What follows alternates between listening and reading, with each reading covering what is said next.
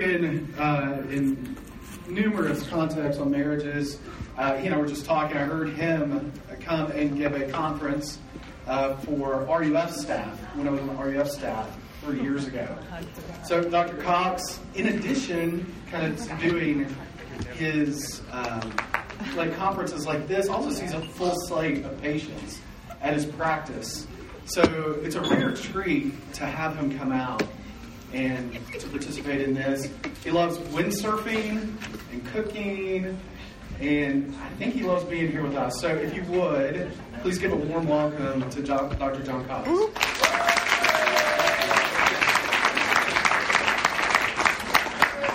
Thank you. Am I on yet?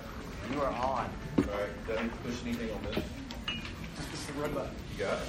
That button push? I'm so glad to be with you guys. I call my marriage conferences Finders Keepers. Hey, John, your mic's not on. Keep talking to me. Okay. Do I need to do something? All right.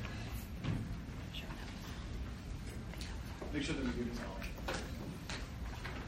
Keeps off. There you go. All right. I call my marriage conferences Finders Keepers. Originally, I was going to call them John's 10 Easy Steps to Hot Racy Romance, but I thought I needed to take take things a little more seriously. But I call them Finders Keepers because I like to speak to marrieds. Keep your marriage. How do you keep your marriage going? How do you help it grow?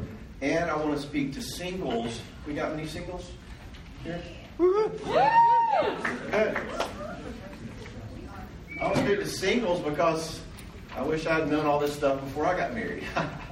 And because deliberately, overtly, the operating system is the same. Whether you are married or dating, the software that's used to make a romantic relationship work is the same whether you're married or single. So I like for singles to start learning this stuff now. It's kind of like go ahead and start now, saving for retirement. The sooner you learn this stuff, the better. All right. Norma and I have been married for 35 years. We are empty nesters, which I cannot recommend highly enough. We have 3 daughters, all of whom are grown and have jobs, and that's going on my resume. My oldest daughter, actually, she's 32. She's a therapist in Nashville, which is very interesting. I can't decide whether it's Chip off the old block or Karma's a bitch. I'm not sure. One of those. There's a payback in there somewhere. We also have a grandson, afterward son. After 3 daughters, we have a boy in the house, and that's awesome. I'm thinking about spending one of our sessions tomorrow. I just have like 400 or 500 slides. I'd love just to y'all think y'all really like it. Professionally, I am a clinical psychologist, and I kind of do what you would think I would do. I have a couch and a pipe and a sweater, and, I do therapy. And I have a very broad practice. Partly that's because of my training, partly just because I like that. So I see the whole gamut, from depression to anxiety to OCD to eating disorders to marriages, all right? And that actually is how I got started speaking on marriage. Is because that's what I do at work. Contrary to what I'm sure you believe, my speaking on marriage did not begin by my wife saying, honey, you've got to share your secrets, right? Other husbands are missing out. It's just not fair to wives that, you have these abilities and don't share them. That's not what happened. She's actually, I think, given up believing I'm actually going to do any of this. In fact, we had a really nasty fight last night. I might get around to telling y'all about it sometime this weekend. So I am just as fallen as the next guy, as big a knuckleheaded husband as any of you guys are. It's just not going to sound that way. Because speakers always sound like they're really good at what they're talking about, right? This woman came up to my wife once at a conference, and she goes up to my wife literally after the conference and goes, what must it be like to be married? And my wife tactfully goes, you have no idea. So, we're all pretty fallen. This talk and Q&A and all probably will take 2 hours. So that'll run us late. So if any of you who are Do you want to a babysitter? You can text them now. I'm giving you fair warning. Usually it takes 2 hours if we do the talking and have some Q&A and a break, so just in case it goes there. So, we're falling. That's kind of where we're going to start. We're all fallen knuckleheads. But it wasn't always that way. In case you didn't know, marriage wasn't always painful, and marriage conferences weren't always necessary. A zillion years ago, I would be out of work. Because in the beginning, God created the world, and He created marriage in a way that was wonderful. Before the fall, Adam and Eve had a wonderful marriage. How do I know that?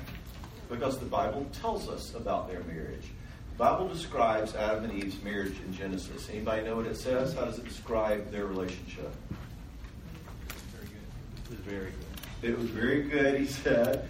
The Bible says more specifically, and this is key because it's still in your noggin somewhere, it says the man and the woman were naked and not ashamed. And that is not the, announcement of the first nudist colony. That is a relational status. In other words, and this is super important for you to know because it's in the background of everything going on for you in your marriage. Naked and not ashamed means, and try this on, see if you like it. They were able to be truly themselves and they were loved. They were able to express their longings and those were received. They were able to disagree or express an idea and it was welcomed. They were able to goof up and it was okay, it was forgiven. You are able to see fully me naked and I don't need to be ashamed. It's safe. I mean, anybody want that? We'll pass a sign-up sheet around, and every one of us would sign. I want to begin there because that longing that God created us to have hardwired in you is the longing to be able to be naked and not ashamed. I want you to know me and I want you to want me. That's behind every fight you have. What do you say in a fight? Why can't you be more? Why are you saying that? Because it's not just because your spouse is a jerk or something. It's because we want the bad to be good again. We're protesting with each other to want this to feel good again. I want you to give one another the benefit of the doubt in that sense. We're going to talk about conflict and issues in marriage, but we got to begin with the fact that, I have couples say to me sometimes, we have nothing in common. And I'm like, well, one thing you do have in common is that you're both hurting and you both want the hurt to stop. You want this to feel good again. In that sense, you're same and samesies. Besties. All right? God created us to have this thing that's naked and not ashamed. Something in you longs for that. It's one of the reasons you came here. How can we have this relationship that feels better? Right? Now, one thing you have in common, regardless of where your marriage is that both of you want that. All right? Now, naked and not ashamed. I'm bad at this whole thing. Sorry. Anyway, we caught up now? Yeah. Now, if you're like me, when you first fell in love, you kind of got that feeling for a little while. With new love, there's this sense of like, oh my gosh, you're wonderful. One of my colleagues calls it spaghetti love. It's like, oh my gosh, you like spaghetti too? That sort of phase. Where you have the giddy butterflies and it's really exciting. You leave notes in each other's cars and finish each other's sandwiches. Or, he writes you poems. Ladies, you got a lot of poems lately. You still writing your poems? But we have that sort of excited sense that we delight in each other. And there's this wonderful love we have. And you kind of have that at the beginning. I want to call that the ideal. And something in us likes that, and wants to keep that. That wonderful new love, excitement, this feels wonderful. Right? And that's actually okay. The whole ideal, giddy, joyful, excited love piece. A lot of us old married types, we see the new couple in love, we kind of roll our eyes, and we kind of go, oh, they're in that dreamy stage, just you wait, But I don't want to knock it, all right? Number one, I think we were created for that kind of joy. Number two, I think that's a lot of what heaven's going to be like, is that feeling of naked and not ashamed again, that it's safe to be me in deep, deep intimacy. That's what we were created for. Thirdly, I want us to start working back to that kind of wonder. I want your marriage to have qualities of naked and not ashamed, all right? So I don't want to knock it. But I do want to talk about what to do when you lose it, because you will, okay? And any singles out there who are going, I'm not aware of the fact that that wonderful new love thing goes away. Well, in the words of Yoda, you will be. You will be. All right? Because it's not too long before reality starts knocking at the door, and we have not the idea, but the ordeal or the raw deal. And now planet Earth is full of things that stink. You know, you hurt me, you attack me, you don't understand me, you're too busy for me, you're playing on your phone while we're sitting at dinner. Norma says sometimes just the way he breathes annoys me. So when we first got married, we lived in this creaky little 1920s duplex in the Bellhaven area of Jackson. We came home from our honeymoon, and we're, in our new little duplex with these hardwood floors and all this, and it was cool and charming, but it was old and rickety. And we're getting ready for bed, and all of a sudden we hear this creaky, clinking, banging sound downstairs. We both look at each other like, what was that? I'm like, I don't know. And she goes, well, maybe it was the boogeyman or something. And I'm like, right. And she goes, well, go check. And I'm like, no, you go check. And she says, well, my daddy would have gone and checked. I'm like, great, let's call your daddy. So she looks at her barbarian here who's going to protect her, and all of a sudden she's in the ordeal a week into marriage, All right, so you with me so far? We're created for naked, not ashamed. We sort of get it at first with this wonderful sense of love feels good. Real life is going to happen. Your own fallenness is going to happen, and it starts to feel bad. There's this yuck in our relationship. What are we going to do with it? So the arrival of this yuck in any marriage, any relationship, is kind of a crisis. All right? Problem number one is all of a sudden there's yuck. Problem number two is most humans, most people, most marriages really have no idea of what to do once you hit the disappointment and the loss and the sorrow and the yuck. We don't know what to do. In fact, think about it. Think about your relationship. What is it that we tend to do when we start encountering yuck and unpleasantness or disappointment or sadness or hurt in our relationship? Usually what we do is we start demanding, criticizing, trying to protest and blame to get that ideal back again. Again, remember, that's why we say things like, why can't you be more so-and-so? I can't believe that you... And what happens is we hit that ordeal and things get yucky, and my best solution for dealing with it is to start being yucky to you.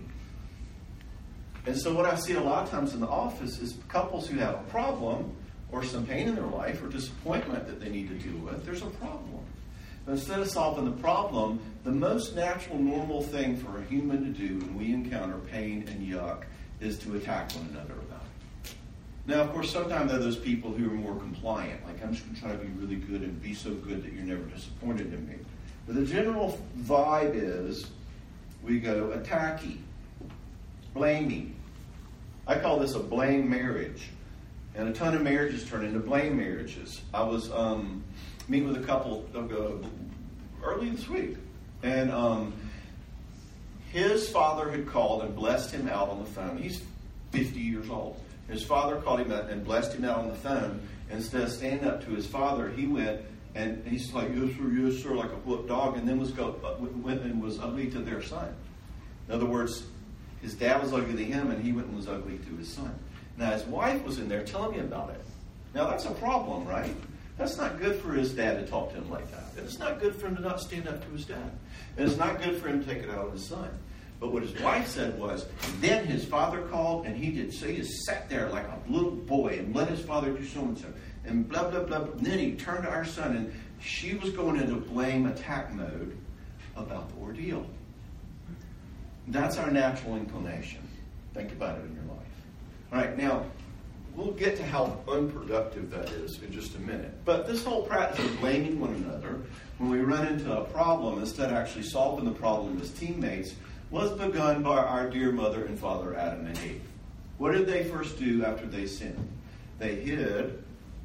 And then God comes and says, who told you you were naked? And Adam, if you remember the story, does what any self-respecting husband would do. He blames his wife. Right? In fact, he manages to blame God and Eve in one sentence. He says, the woman who you gave to me.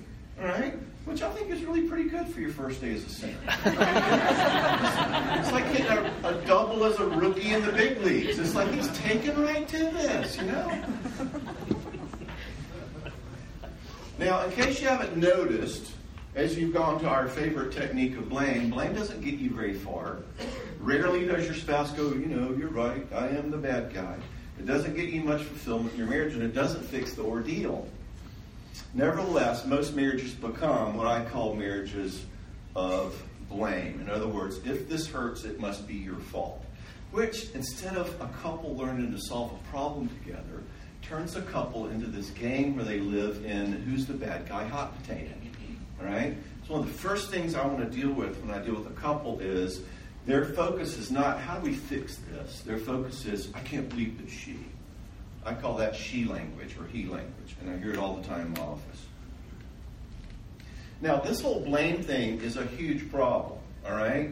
Number one, we've lost the ideal. We're not naked, not ashamed anymore. Number two, we have lots of pain and problems in the ordeal. And number three, now the best we can come up with to deal with that is to beat each other up about it. I mean, pardon me, but that's a terrible plan. There's got to be a better solution. Well, there is, and I'm going to tell you what it is. I think the solution is, and I think this is the gospel applied to marriage. The third stage in my book, what we will talk about, is what I call a growth marriage. And that is a marriage that's about love and truth and growing together versus blame and condemnation. All right? 2 parts to this. Step number 1 is let's quit blaming, number 1, because we're both fallen here. One of the things we're going to talk about tonight is what fallenness looks like. How you are each both broken and bringing your yuck to the relationship. One thing you have very in common is you both want the ideal back. But another thing you have both very in common is you're both contributing to the problems. You both have limitations. I want you on the same team with that. So step 1 is kind of like, let's bring grace to this. God's first step in the gospel is, yeah, you're screwed up, but I'm going to make it safe in Christ. And just like that, the first step in a gospel marriage, a marriage that's Christ-centered, is one that says, man, you're a mess and so am I. Now let's make that safe and say love is bigger than that. And then step 2, the gospel doesn't stop there. It says, yeah, you're fallen and it's safe, but now how do we grow? Let's start getting to be like Christ. How about it? So this is where we're going to go this weekend. I want to talk to you about what are the things that are broken in us? What keeps us from having a good marriage? I want you on the same team, not as enemies. I want you as friends, broken, fallen friends. That's why I started out this evening telling you that I'm as big a screwed up guy as you are and that I had a fight with my wife last night.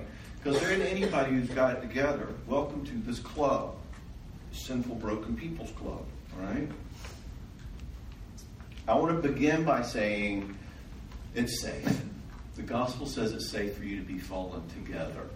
Now, let's start asking the question of what does it look like to grow to be the kind of person who can do a powerful, loving relationship.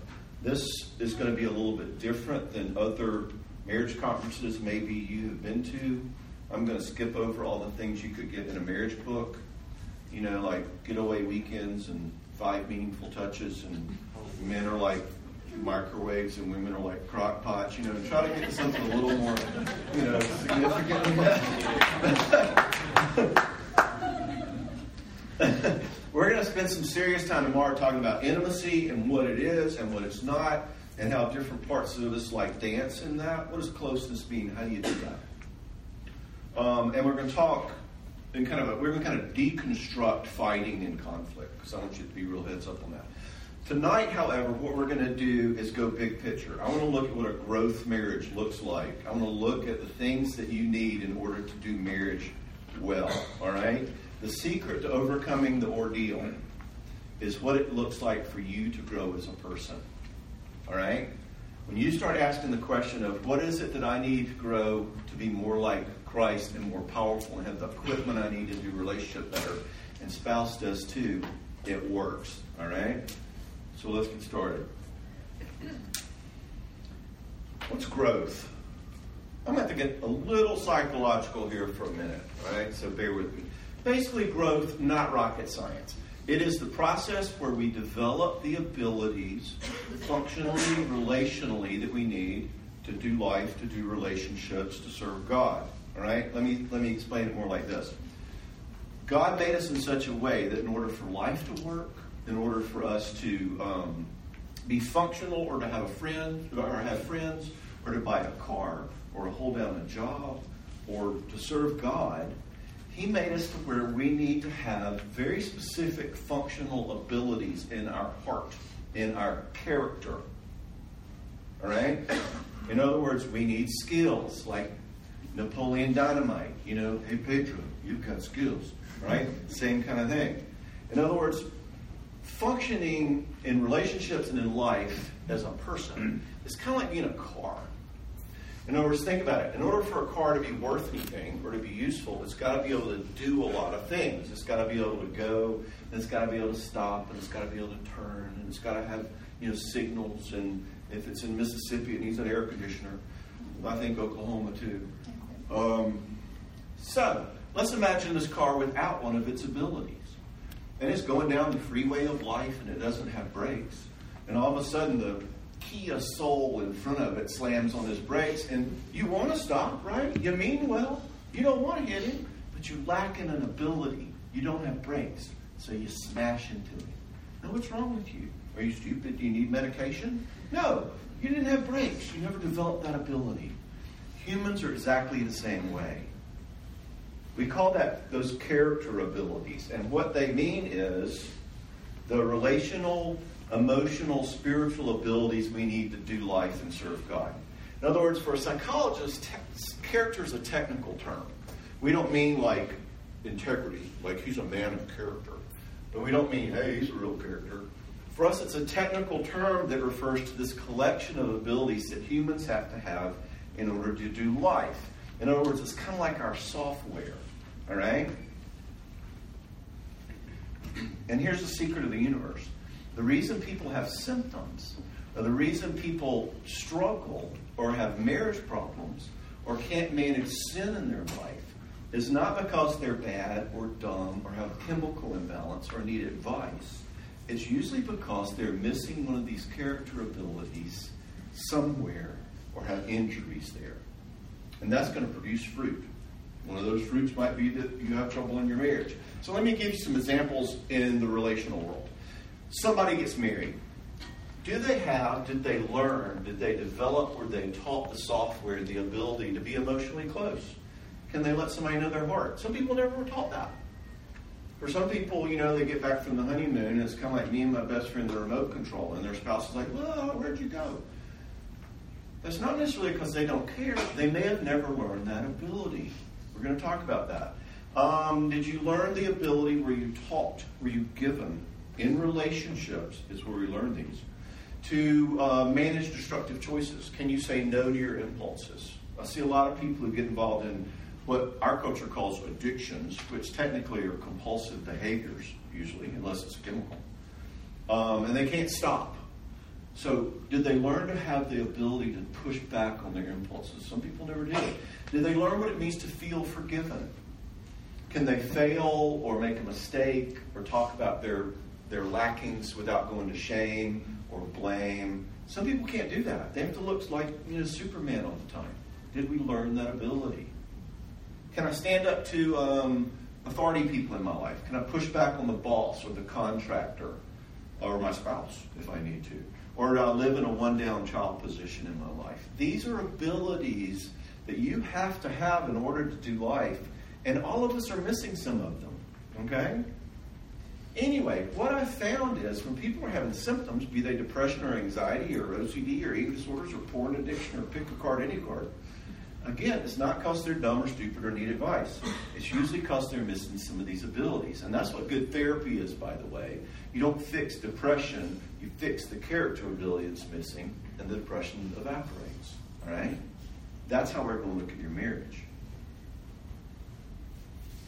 Now, we learn these abilities in relationships.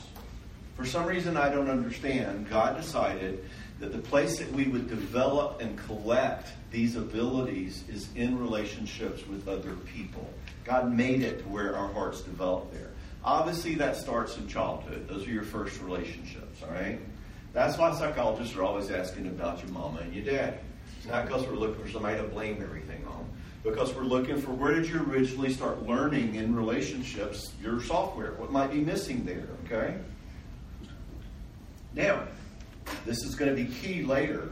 Adult relationships are a place where we can continue this process of developing these abilities, all right? Preview of coming attractions, all right? But God made us to where what's supposed to happen is this. We're supposed to grow up in relationships that are called developmental relationships, where people are teaching us how to love and how to be strong and how to understand forgiveness. And we're supposed to live in those relationships until ultimately we come out of that with a full toolbox of things we can do characterologically and love well and fail well and submit well and be strong well. And we call that an adult. The only problem is none of us do that, all right? Only problem is there's only one guy we know like that, and he lives off in Montana somewhere, right? The rest of us, we're screwed up. In other words, this is a great plan, but since sin entered the world, it screwed this whole plan up. The world is now broken. Your parents were fallen. Their parents were fallen. The old joke, if you think mom was crazy, you should have met grandma, So now, secret of the universe. My foundation for this marriage conference. We're gonna all hit adulthood missing some of the pieces, some of the abilities that we need to have characterologically in our software to do life and to do relationships. And we're going to hit life without some of those, and that's going to leave a mark. All right? And then we come to our romantic relationship, which is the place we're told is supposed to be the place of the most fulfillment and joy. And we start running into things we can't do or abilities that our spouse can't do, so things don't get done. Because romantic relationships require a lot of these character abilities. And you're going to have marriage problems, or work problems, or functional problems, or spiritual problems. And you're going to think, I knew I should have married that bass player. But the problem isn't really with your marriage, okay? The problem is that both of you are lacking abilities that God created you to need in His image, and then you're coming with incompleteness to your relationship, okay? No one's the bad guy. We're both just incomplete here, all right? That's the safety and the grace. I saw a couple a while back, and they were just talking divorce. They were ready to give it up. It didn't work. And I knew them pretty well, and I said, let me put it to you this way. You want to trade this car in? The truth is, there's really nothing wrong with this car. The truth is, both of you are terrible drivers, right? In other words, you don't need a new car, you need a driver's ed, right? So, key piece for John Cox's view on marriage is the problem is not necessarily your marriage. It's that one or both of you are lacking some of the character abilities we need to make marriage work, and we're going to talk about what they are. So here's the correct question. How do I grow with you together for us to do married stuff better? That's a technical term, by the way. So we use it in the field of psychology, it's married stuff. Anyway, how do I grow to the place where I can do married stuff better? What do we need in our software? What is it that we need to be able to learn? What are those abilities? You learn that, that will enrich your marriage. And guess what? If your spouse is not interested, it doesn't matter. You can still change your marriage if you learn them. Okay? So, we're going to talk through them now, tonight.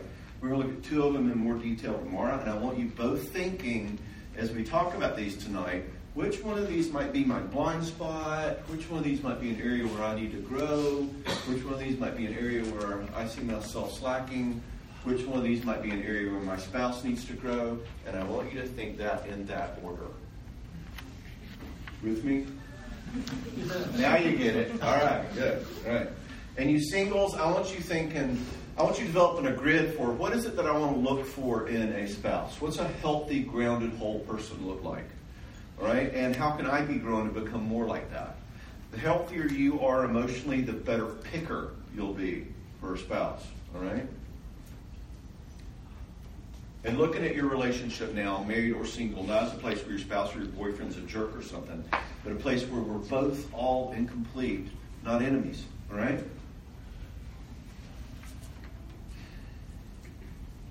Let's look at them. I call them the 4 I's. You know, they say there's no I in teen. Well, there is in marriage. There are 4.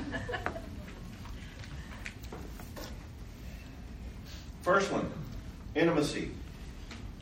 In other words, relational closeness, attachment, connection, openness. All right? And we need to be able to go 2 ways with this. We're going to need to be able to go 2 ways with all of them. Number 1, can I let you in? Number 2, can I keep you in? All right? These are 2 of the most vital abilities that you have to have as a person if you're going to do marriage well. All right? Can I let you in? What does that mean? Think about what we usually talk about in daily life. If we're just hanging out and talking. We chit-chat. We do what we're going to call tomorrow news, sports, and weather. It's like, have you heard Trump's latest tweet? What's going on with the Kavanaugh thing? How about them Golden Eagles? You know, and as we say in Mississippi, how's your mama and them? You know, we chit-chat, news, sports, and weather, all right? Or we communicate, sort of solve a problem, like should we remodel or should we move, or have we paid the bills yet? And that's a level at which we communicate a lot. And those are really valid. You got to make life happen. We're not building a commune here, all right? But if that's as deep as you can go relationally, we're never going to get a real sense of who you are, all right? We won't be able to feel close to you. In other words, can I let you in means, did I learn the ability, was I taught in relationships, ability to know what I feel about things? Some people don't know. Can I communicate to you what I feel about things? And can I care about what it feels like to be you about things? All right? That's all intimacy is. All right? It's not complicated. But for a marriage to be meaningful, you got to kind of be able to go below the surface, so to speak, and, quote, let you in. Now, that does typically mean something in the feeling realm. All right? Sorry, guys. We'll talk about feelings more tomorrow. But hearts don't talk about the weather. All right? Hearts usually say things like, I'm hurting, or I'm scared about that meeting, or I'm proud of you for what you did at work, or I can see you're exhausted from dealing with the kids. Do you hear the feeling there? Do you hear the heart communicated there? All right? In other words, we're talking about, can I let you in for what it feels like to be me? This is why we're going to do a whole talk on this tomorrow, because intimacy is a pretty vital thing. God calls this abiding with himself and with other people. He talks about its absence by saying things like, these people honor me with lip service, but their hearts are far from me. Ever hear that from your spouse? I'm seeing this guy right now, and he has a porn addiction, which is why he came to see me. But what has created that symptom, remember? The character issue is the problem. The symptom is pick a card, any card. The guy's completely disconnected emotionally from himself. So he's telling me about these horrendous stories about how painful work is. And I'm like, dude, God, that just sounds awful. Your work feels terrible. And he's like, does it? Totally doesn't feel anything. I'm like, who knows that you're struggling like this? And he's like, well, I guess I'm struggling. And he's totally disconnected emotionally from what it feels like to be him. He can't let himself in. All right? No wonder he develops a symptom. For him, it was porn addiction. For somebody else, it could be depression. All right? But the missing piece there is he can't connect with himself or anybody else. Now, as he's been learning to connect, I'm a relationship. And relationships are where we develop this stuff. This is why therapy works. I'm a relationship, and as he's learned to connect more with me, he's waking up to the fact that he actually feels things, and he's totally shifted his orientation toward porn. His depression's lifting. You can fix this stuff, all right? It ain't rocket surgery. So if you want your marriage or your dating to progress and you want to grow, the question I want you to be asking is, hey, here's this can I let you in piece. There's one of Cox's abilities. How good am I at that? Do I know how to do that? Could this be one of my blind spots? All right? So can I let you in? If you didn't learn it, you can learn it. We'll talk more about how later on. But I want you to get the categories first. These are the problems in your marriage. Not that you have a bad marriage. All right? Now, let you in. That's great. Right now, all the relational types are like saying, preach it, brother. I'm so glad he's talking about this. I'm so glad I brought my husband. And you're punching to make sure he's listening, you know, all this like open up and relate stuff. This is awesome. But intimacy also means for us relator types, me and Norma are backwards, by the way. In our relationship, men are from Venus, women are from Mars. You know, I'm the one who's the touchy-feely one. You know, you'd think that. I'm a shrink, okay? But I'm the one going like, oh, quit trying to fix my feelings. I just want you to hear me. You know, that's me. Turn off that football game and talk, you know. That's it. She's like, oh my gosh, Roethlisberger's on, you know.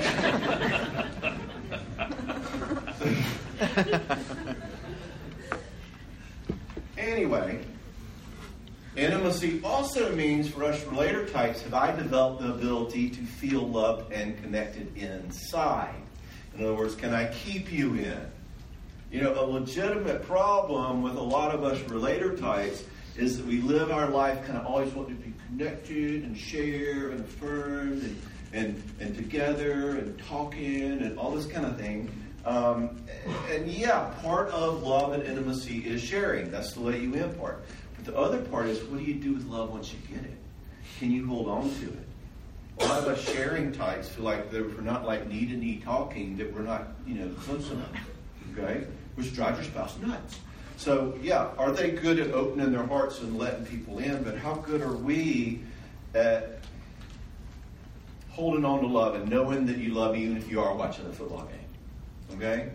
Now, this is different from what you hear in most marriage conferences. Most marriage conferences are like, y'all just need to open up more and have more intimacy and closeness. And that is exactly one half true. What you'll hear from me is the second half, and that is us touchy-feely types need to be strong enough to manage our own stuff sometimes too. Can I keep you in? All right? We're going to talk about this more tomorrow. If you don't do that, what happens is you come across as needy and demanding to your other spouse, and then they start to feel overwhelmed and they pull away, and you're like, oh, there you go, pulling away from me again, and you start to dance, which we'll talk about tomorrow, okay? Previews of coming attractions. All right, so you getting this? Character abilities that we have to be taught. You have to be taught to know what you feel and share that. You have to be taught and shown in relationships to be able to be strong and hold on to your emotions and manage them and not need you to connect with me all the time. Oh, good being me. We need to learn that. Now, oh, and by the way, what happens when can't let you in and can't keep you in go out on a date? It's love at first sight. He's like, all you want is connection, and I have no idea what you're talking about. It's perfect. You know, they always get married. I don't know why.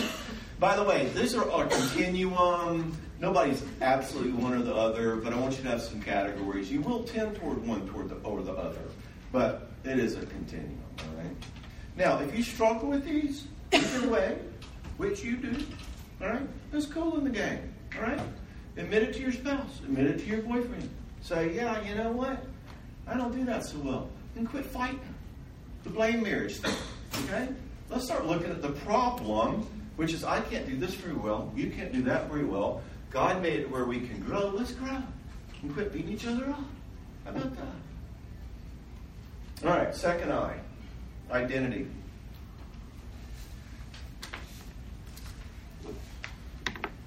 This is separateness, boundaries. In other words, even though we're one with someone, there's still two people involved. In other words, there's more to relationships than attachment and intimacy. There's more to relationships than bath soaps and candlelight and Adele music, you know. There's also the issue of personal, individual separateness, all right? And there's two sides to this again. As my old therapist used to say, it's a mighty thin dime that don't have two sides, all right? So we got two sides. Can I be me? And can I make room for it? Can I let you be you? In other words, can we both matter here?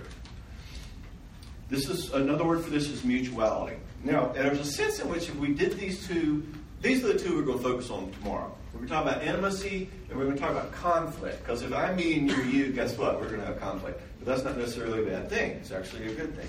But this is all of relationship in some ways boils down to this. Can we be close, but can I still be me? Can I be different from you, but us love each other? You figure that out and you got a good marriage. It mirrors the Trinity. Can we be separate but one? All right? The miracle of marriage and the Trinity all in there together. All right? All right, so can I be me? Oh, wait, I was supposed to put that slide up. Mutuality, both matter. So I tell you, I'm a 20th century guy. I like a blackboard, you know, and all this like flick and slide stuff. I'm not that good at it, all right? Anyway, can I be me? In other words, this is vital if you're going to function. Do I have the ability, did I learn to know sort of who I am, what I value, what I choose, what I want? Can I have my ideas and you have yours? Can I say no? Can I be close to you but different from you? My grandson is a little over 1 year old and he has learned to shake his head no. And it's like, hey, Whit, you want so-and-so? And he's like, and it's like he just beams with power and might. It's like, I can say no. It's like he's figured out how to engage the hyperdrive, the Millennium Falcon. He's drunk with power. You know, he can have this sense of no. I can say no. There's a Whit in the universe, okay? In other words, do you know those people, and half of you are those people, who can't disagree or say no to other people, can't be who they are if somebody else is not going to like it, you know? And they're on every Sunday school committee because they can't say no. And they never able to pick a restaurant. You're like, where do you want to eat? And they're like, it's fine. You know, like that. And in a sense, these people are still kind of living in a compliant child position in the universe. In other words, instead of stepping up to adulthood and saying, you know, I want to go to the Longhorn Steakhouse. You know, they kind of, you know, defer to other people, right? Now, to you people, I say, in order to make a marriage work, much less your life work, much less your job work, much less your parenting work, we need the ability in our lives to have a seat at the table, to be a player in the game, to have a voice in some way. We need to be shown and taught in relationships that for you to exist and for you to have an opinion or for you to disagree, there's room for that. Okay? I always tell parents when I do parenting, we need to teach children to learn to hear no. There's also this really cool way in which we want to encourage children to say no, especially those compliant little children. You know, say no is such a vital piece. I see people all the time in my office. They have a demanding, controlling spouse, and they have a lot to say about what a jerk the spouse is and how they're always telling them how to drive, and they're always telling them how they don't spend money right or they don't love them well enough. And that's all bad and everything. But I always ask them, as they're doing all this he language, what would it be like, you know, if instead of complying with them or being afraid of upsetting them all the time or doing their bidding and then resenting them, what would it be like if like, you said to them, I'll discuss with you, I will work with you, because certainly what you want matters, but what I want matters too. And we both need to matter in this relationship. And I'm okay talking, but I'm not okay with you ranting at me. All right? In other words, I say to them, this is kind of a brain teaser, what if there were two people in your relationship? They're like ready to leave the marriage. This marriage is terrible. And I'm like, well, you know, if you might have the best marriage in Tulsa County if it had you in it. Right now it doesn't have anybody but him in it. Okay? And they say, well, I tell you what he would say. He would say, but he'd get all mad. And this person's living their whole life oriented toward this other person being upset. Okay? And that kills marriages as much as bully abusers do. that inability to stand up and be strong. Can you be you? That is an ability we learn. In other words, we need to have a sense of self. And this isn't selfishness, by the way. Selfish means only I matter. This is not self-focus. People talk about psychologists like, oh, that focus on self. It's not self-focus. It's, biblically speaking, it's stewardship. In other words, can I know what I believe, what I stand for, and stand for it and make choices based on that? When Joshua was leading the people in the promised land, he stops them and he goes, look, you guys got to choose ye this day whom ye will serve. As for me and my family, we're going to serve Yahweh. Choose ye this day. You got to have a ye. Joshua was saying, reach inside. Can you let you be you? What are you going to value? What do you believe? A lot of people do not know. And it does all sorts of havoc in their marriage. And they wonder, I might have a bad marriage. No, you're missing this piece. Do you see where I'm taking you? I'm going to dissect your marriage and look at the pieces that you need to make relationship work and that your spouse may need or may lack. And look at those as the issue. Not that you have a bad marriage, okay? By the way, another version of this can't be me thing, besides doormats, is passivity. The nice person sin. All right? Passive people are basically people who don't live out of any personal initiation. I don't initiate to create things in my life. So you are always having to initiate everything. Their spouse is the one who initiates. They're the one saying, have you remembered to call the plumber? Or their spouse is the one who's always having to swing back in and say, we need to pick back up. Talking about that fight we had last night. Their spouse is the one who always has to initiate sex. In other words, the passive person isn't creating anything in their life. And that will make your spouse crazy. Okay? It will make them crazy because it puts them in a really nasty double bind. The double bind is this. What are their options if you're passive? If you do not initiate, if you don't say, hey, here's John and let's work toward this. If you're passive and don't initiate, their options are either to do nothing, which means nothing will happen, right, because you're passive, or to swing in and do something, which makes something happen and enables you to stay passive. So it's a nasty double bind for your spouse. So if you're a passive person, take a look at that, which requires some initiative, which is exactly what you can't do, which is kind of why passivity is a really hard thing to fix, all right? Okay, so who do the doormats marry? Can I be, I don't know if I can be me, often tend to marry, I can't let you be you. The only thing in the universe that matters is me, all right? In other words, they tend to marry Mr. or Miss Too Much Me. If you don't like it, tough. There's the door, right? So the next question is, can I make room for you to be you, or does the whole universe have to revolve around me? The can't be me people can't say no. These people can't hear no, all right? They can't bend the knee. They can't make room for someone else in the relationship. Now, spiritually speaking, our sin nature kind of makes this one tougher, all right? Because, basically, our sin nature means that we're all born and hold a board meeting and elect ourselves chairman, right? So we're kind of swimming against the grain on this one. Can I bend the knee and make room for other people? But it's vital that we have it. I have a couple I saw a few years back, and he literally had never had anyone say no to him his entire life growing up. He was like the little prince.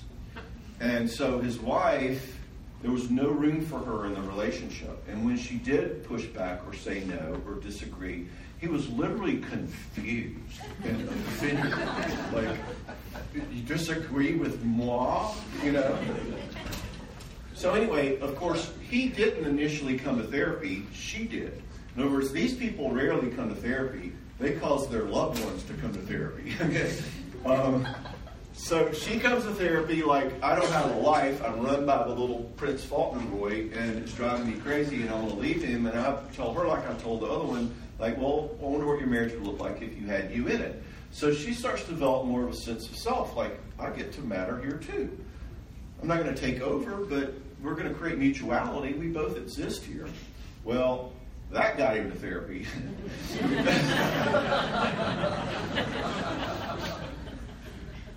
I was not one of his Facebook friends. He was not really happy with me. Anyway, be reflecting on, could this be one of your blind spots?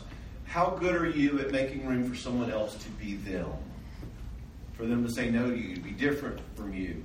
For them to have a messy car when yours is all nice and shiny, you know? Or when someone comes to you and says, the way you talked to me felt bad. Do we immediately go, what are you talking about? Or do we have room for someone else to have an opinion? Can we be that strong? This is the spiritual ability of submission, mutual submission that we read about. But can I bend the knee and make room for other people? Now, at this point, hear me on this, you doormats. Because doormats often marry more controlling people. These often pair up, all right? People who live like this controlling person need you to set strong limits on them. They need you to stand up to them. I am one of these controlling people. I like things my way. I know what I want and I say it. And we need you to set limits on us so we don't steamroll you, okay? If this marriage is going to work, you've got to exist in it, all right? If we begin a sentence that says something like, why'd you invite them to the party? And you go Chicken Little and say, well, I thought you liked them. I thought you were friends from work and all that. It's over. You need to say, I'm not really sure if that was a question or a criticism. Which one do you think it was? If you're really asking the question why I invited him to the party, I will tell you. But it didn't sound like that. It sounded like you were jumping on me like a challenge and I'm supposed to dance, monkey dance, and I'm not doing that anymore. My therapist, John Cox, is teaching me that. That's a good, powerful, loving limit on our controllingness and jerkiness. And we might get mad at you when you don't comply with us, but it's the only way that marriage is going to thrive. That's what that kind of relationship needs first, not more love. All right? It's the only way to have a marriage with an alpha. Hear me once and hear me twice. This is why the stereotypical Christian response to the wife who lives with a bully husband, go back and submit more, doesn't work. All right? Growth for a controller, love for a controller, always means setting hard limits. I love you, but you can't rant at me. All right? I do this all the time. It's so neglected in marriages. It's so neglected in the Christian community, and it wreaks havoc. Okay? By the way, here's a joke. Speaking of these people. Knock, knock. Who's there? Control freak. Now, what you're supposed to say is control freak too. I want you to say it. Say it. It's wrong. Anyway, to do all of that, you gotta have a you. Okay? Now, tomorrow we're going to address the conflict that having a you is going to inevitably create. But conflict is good. Okay? You doormats, you heard it here first. All right? Now, again, if you can't do these things, admit it. Usually us controller types don't tend to admit it. And you'll have to do a little work on this. But, by the way, let me touch on something here. And we'll take a little break and come back and finish in a minute. I am presupposing, in a sense, this talk and a lot of this conference is presupposing that both of you are more or less repentant. And what I mean by that is both of you more or less are like, yeah, I want to work on our marriage. Okay? That one of you isn't like, get away from me with all that psychobabble stuff. I'll yell at you if I want. I'm assuming that both of you are more or less repentant. But what if one of you is not? And all of us are unrepentant about something, right? All of us are controlling, jerky people about something. But if you're sitting out there going, wow, this sounds great, us be together, no longer enemies, let's grow together, my spouse doesn't care. All right? To you, I say there is hope, do not worry. This is a very interesting phenomenon, and I do it all the time. But if you yourself grow, regardless of your spouse, if you look at these collection of abilities and search yourself and look for the places you need to grow and grow there, it will imbalance your marriage system and your spouse will change without even knowing they're changing. 90% of the time. Okay? And the reason that is because a marriage is kind of like a baby mobile. Think about a baby mobile. It's, hanging there. It's like little Noah's Arks or something hanging from it, all right? So what happens if you cut one of the little Noah's Arks off? The whole baby mobile shifts. Marriages are like that. And I cannot tell you how many spouses I see come to my office and say, yeah, she won't come. She says you're a quack. And I'm like, that's cool. Let's do our work and she will change. And they're like, what? Anyway, I always find with that spouse cool areas where they need to grow. Ways in which they're letting the bully get away with stuff. We can talk more about this tomorrow with conflict. Or we can talk about this at any point if you want to talk about what to do with an unrepentant issue in a spouse. That's why I have my little phone number in there, by the way. That phone number is my Google Voice number. And it's not for you to text, hey, what are your favorite marriage books? It's for you to text stuff that's anonymous. It's for you to text something you can't raise your hand and say. It's for a private question. Otherwise, we'll do Q&A with hands raised. But you can't go, what if your husband's like a total rageaholic? And he's sitting there like,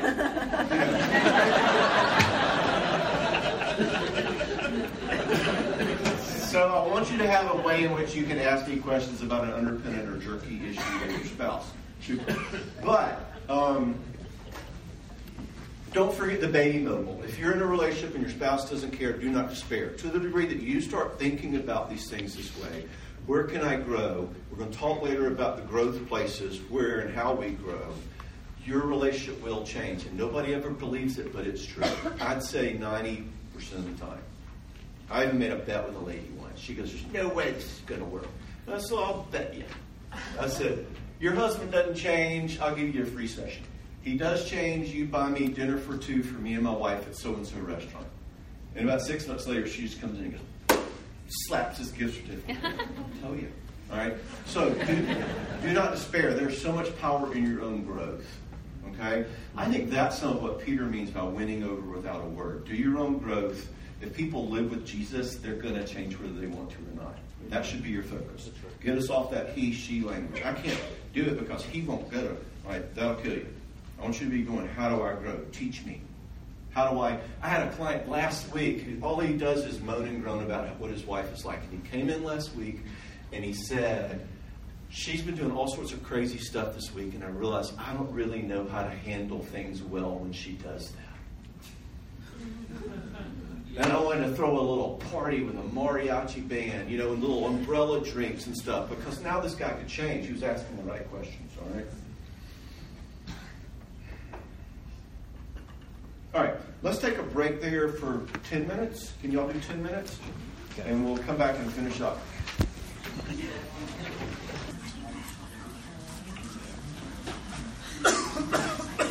You see what I mean when I tell you I have a little bit different approach to doing a marriage conference? What we're talking about here, in my view, is the heart. And the job of a Christian psychologist is to sort of take what God tells us about humans in Scripture, learn what we can about how people function, kind of operationalize that and expand it and take it apart and make sense of it kind of at a practical level. So what is the human heart? What are the things that God calls us to? As we're going along here, you will notice, and as we hit the next two, you will really notice the things that make life work, the abilities we need characterologically to function and not bear bad fruit, are the same things God calls us to. Love, steadfastness, and faithfulness. And number 3, we're going to look at forgiveness and making sense of imperfection next. And that would make sense, right? That the things that the psychologist finds out are the things that humans need to function would be the things that God called us to all along, right? That shouldn't surprise us. Anyway, so what makes you have struggles in your life or issues in your heart? Out of your heart flow the issues of life. So I want you to understand how hearts work. I want you to have a category for what might be missing in both of your hearts. And I want you to get on the same team together and with your body of Christ to grow there. As you do that, you will produce good fruit. All right, number 3. Third, imperfection. In other words, dealing with the yuckiness in life. Remember the ordeal? Now this is a tough one. How do we make sense of how painful fallen life is? How do we make sense of how fallen I am? This is the only one of the four we're going to look at that God did not create us to need to do. Remember, we were created to live in perfection. We were created to not have any sense of making sense of good and evil. We ate of the tree of the knowledge of good and evil and messed everything up. So now we have to make sense of something we're fish out of water about. That's why everybody struggles and protests against pain. This is why every one of us is ashamed to have our failings exposed. Because we're all born under the law, so to speak. We're all born broken in this one. All right? So bring that to your marriage, and, it's the walk and talk and reason to rehabilitate. So, one of the things we have to have is people who love us and walk with us in our growth and help us develop the ability to make sense of, to metabolize the fact that everything on this planet that's not a Facebook post is a mess, all right? And your spouse is not everything you dream. And we're not going to talk about what a carnival cruise it is to live with you, all right? But there's pain, there's loss, and there's sorrow. And as we said, paradoxically, a lot more sorrow gets formed by the cockamamie ways in which we respond to our sorrow, usually by being jerks, which takes one marriage problem and makes it two. Now life stinks and I'm being nasty about it, all right? That's kind of where we started, right? But for our life or our relationships or our dating or whatever to work, we need to be taught and shown, as children preferably, but it's not too late, how to engage failure and loss and sorrow and pain and stay grounded in love and stay grounded in strength. What most of us do is we move to some sort of position of protest. So what we need is two abilities. Can I forgive you? In other words, can I make sense of and reach some level of peace with the fact that the world is fallen and you're fallen, and I don't live in that position of protest. I can't believe you're so X, Y, Z. And secondly, can I forgive me? Can I have some category inside of me for it being safe that I'm fallen? All right? And notice I didn't say okay. The psychobabble psychologist says, you're screwed up and sinful and bad and it's okay. It's not okay. You can look at the cross and see it's not okay. But because of the cross, it's safe. Have we learned that place that it's safe for me to be fallen, for you to see my junk, and love can be bigger than that? All right? Let me give you some examples. Ways in which life can feel yucky, and I want you to kind of try them on. I hadn't seen my grandbaby for several weeks a while back, and I was complaining about that to my wife. Oh, Miss Witt, I hadn't seen him. She goes, well, I'm keeping him tomorrow afternoon. Just come home right after work. His mother's going to come get him, but you'll overlap. Just, get home and you can see him. Like, yes. So I see clocks back to back, and if you get late, you stay late. So I'm like, see my 1 o'clock. It's 10 till. It's like, go, go, go, go, go. And next, see my 2 o'clock. All right, go, go, go. I'm like staying on time. Work in the afternoon. Spend my whole afternoon organized around staying on time. It's like, tell them I'll return that call later. I got to stay on time. I get in the car, headed home. It's, 5 minutes till 5. Call my wife. I'm on my way. I'm on my way. I'm on my way. And she says, oh, I changed my mind. I'm not going to keep you. Like, do you feel that? What do you want to say to her?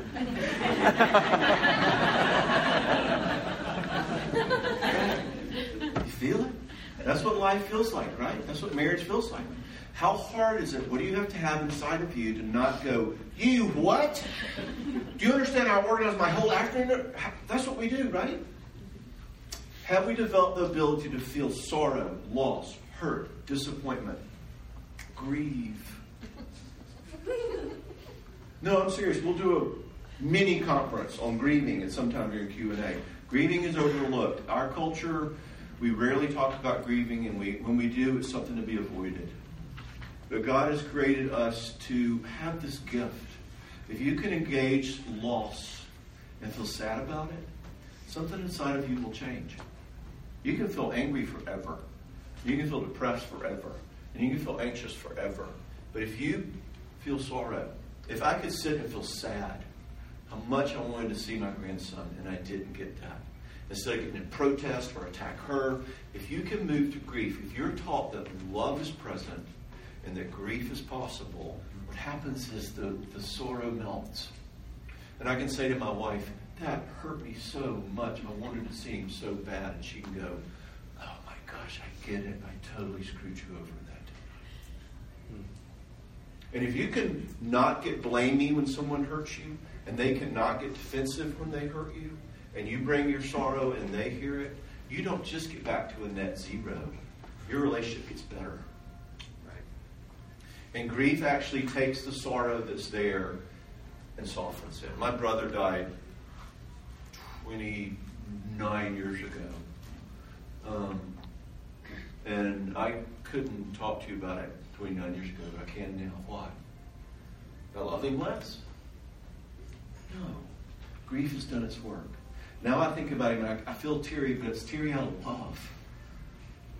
I love him. He still loves me, by the way. Grief does this thing. We need to do a whole conference on it. Don't get me started. I want to write a book on it. But I want to call the book, There's Just Not Enough Sadness in This World. You know how you get depressed? You stop letting yourself feel sad. Sadness heals depression. But I'm going way afield. We can cover these more in Q&A if you want. What do we do when we have real loss? I have a couple right now, and she's dying of cancer. And they are in so much turmoil, and they take out their pain and their loss and their fear on each other. It's so hard to get them to look into the eyes of that darkness. How about a real betrayal? What do we do when we are hurt? This is an ability, and it's a hard one. We can talk more. I don't have time to unpack all that goes into learning to resolve this, but we can if y'all want later on. I just want to hit the high points at this point. But we need love in our hearts and a sense of groundedness in our hearts and that ability to grieve if we're going to manage this huge area of growth. Okay? I always say, and my wife hates it when I say this, but it's true. The best of marriages are an exercise in disappointment. All right? Imagine how you are not all that I dreamed, of course, because I'm perfect. Well,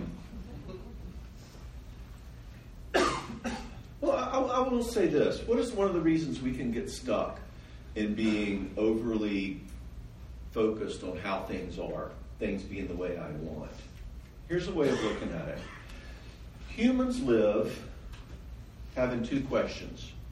This is just a model for understanding why we can be perfectionistic or pitch a fit when we don't get our way. Humans live having two questions. Number one, how loved am I? How grounded am I living? And the most important thing to me is I am loved, and I feel it. It feels good. I feel loved. And question number two is, how are my circumstances? How are things going in my life? Now, here's what humans will do. If I don't have really good answers to question number one, what we all do is we load up question number two with all of our mojo. And our life will be contingent on the circumstances in it. This is one of the reasons people get anxiety, too. Oh my gosh, so-and-so might happen. Oh my gosh, that plate had raw chicken on it. Oh my gosh, you know, airplane travel is dangerous. You know, and they're living with all of their groundedness on what might happen. Put your seatbelt on, you know. And one of the ways you help someone with chronic anxiety is, let's get you grounded in love. Whatever happens, can you feel how grounded in love you are? And you get people grounded in love and circumstances lose their way. Same thing with perfectionism, protest, forgiveness. To the degree that I am living grounded in love, I don't have to beat one up for not bringing the grandbaby home. All right? My life isn't contingent on that circumstance. You know? We can talk more about that. It's a little bit of a way. This obviously has huge impact on the whole issue of forgiving an injury. Blake preached well on that this summer, I think. But otherwise, it's very often a neglected topic in the Christian community. The complexities of forgiveness. How do you actually let go of a loss? What do you do with that? How do I stop living in a position of holding that against you? Obviously. So do I have the ability to forgive you and the universe for stinking? All right. Again, I've touched on a lot of little topics I want to invite y'all to come back to during Q&A as we have time. But I want you to get the model tonight, all right? Secondly, can I forgive me? In other words, can I take in grace? All right, this is for the people who live in the perfectionistic rat race. Everything has to be just right. Or the perfectionistic Christian rat race. I have to be just right, Or people who you can't have people over because they, unless the house looks like a garden and gun photo shoot because it has to be just right, Or the people who don't want you to really know me because I'm kind of badder than other people, Or I live as a chameleon because I don't want my spouse upset. I'll do whatever they want, all right? Or singles who nitpick themselves to death. If I was cuter, I'd be married. This is that issue of what do I do with my own fallenness and imperfection. Huge thing we got to have given to us. Were we given the ability, did someone teach us that I can feel forgiven, that I can take in grace? At some point in our lives, in order for this to happen, someone has to see me, real me, like warts and all. They see me and their eyes don't fall. They go, I'm screwed up too, man. Welcome to the club. Different screwed up than you, but I'm screwed up too. And love starts to conquer that fallenness. You know that experience where, people say this to me all the time. I know I'm forgiven, but I don't feel forgiven. You know that phenomenon? I know I shouldn't be ugly to my wife, but I still am. I call that the head-heart gap. I know that I shouldn't be anxious, that God's in control, but I'm anxious all the time. I feel like God's asleep at the switch, But I know, not a sparrow falls, but I don't feel it. I call that the head-heart gap. And it's actually one of the things that got me into psychology in the first place, was how is it that we can know all this stuff, but we don't feel it in our gut? Well, I'll tell you the answer. It took me 10 years to figure this out. And I'm just going to tell you, all right? For crying out loud. You just show up at a hotel in Tulsa, find out the secret of the universe, right? The secret is this. You learn stuff in your head from reading, talking, watching, listening, cognitive learning. You learn stuff in your head. You read somewhere that you are forgiven. But we learn stuff in our gut, our heart, through what we experience relationally. And this is going to become incredibly important for us later on this evening. But one of the questions I ask that person who says, I know I'm forgiven, but I don't feel forgiven, is I say, well, have you ever really hurt somebody and let them down and screwed up, and you looked them in the eye and you say, I let you down, and they go, yes, you did, and it hurt me. And you go, will you forgive me? I really screwed up. And they say, yeah, I did. And every one of them goes, no way, man. Never done that. And so they're wondering how they're supposed to feel forgiven by God if they've never had that experience with another person. They're like, no, when we screwed up, Mom wouldn't talk to you for 3 days, The sun went behind the clouds, Anyway, we learn grace inside of us by experiencing it, which is going to be really important in a little bit, all right? Only then is there room for me to disappoint other people and not be safe, or to see that my spouse is angry and not need to freak out and please them. The whole saying, if mama ain't happy, ain't nobody happy. Well, I say we just let mama be unhappy some. May help her grow a little bit, all right? Otherwise, in a lot of people's lives, you will become their slave. And you run that forward in time, and what we see is that little Miss Good, who's done everything to please her spouse all along, at some point, so often you see them just snap or break or leave or get depressed or have an affair. And it's like, I'm sick of being little Miss Good. And we all go, oh my gosh, what's happening to marriages nowadays? Well, what happened is that 25 years ago, little Miss Good didn't say, you're having a tantrum and I'm sorry, but I'm getting out of your blast radius, pal. And the answer's still no. Okay? If you live in that compliant place of being afraid of upsetting people, ultimately it'll come back and bite you. Okay? So get it, having these abilities is what makes marriage and life possible. Not having them, it's hasta lasagna, don't get any onion. All right? This isn't just about learning to communicate better. All right? Now, if I didn't manage to get you with the first three, which I doubt, I'm going to get you with this one, because none of us do this one well. All right? This is the Cuban baby. This is the Cohiba. This is the Monte Cristo. None of us do this one. Number 4, impulse control or emotional management. Bottom line, if you want to understand the way and why humans act the way that we do, you've got to understand the amount of power that emotion has in people's lives. Emotion runs us, all right? If you start paying attention, you will see it. Think about the stock market. Economic indicators, my hind leg. What runs the stock market? Emotion, fear and greed. Oh my gosh, it's going up. I want to make more. Oh my gosh, it's going down. I'm scared now. Sell it. Okay? At least they have the dignity to call it market sentiment. Thank you. It is sentiment. All right? Our culture, both sides of the political framework, the street protesters or those who walk out on the speaker, we react to our emotion. Protest or tweets from Trump, whatever his latest reactive tweet is. Our culture is about 13 years old emotionally.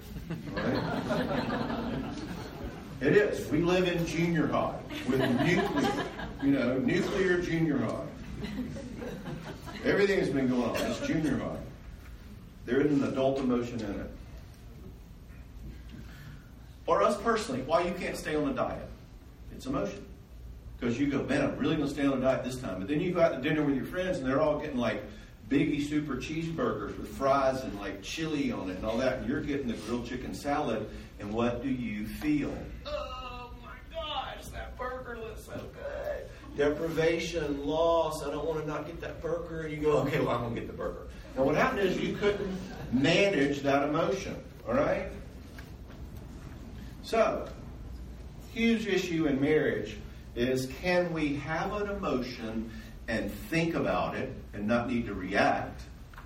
Can I think?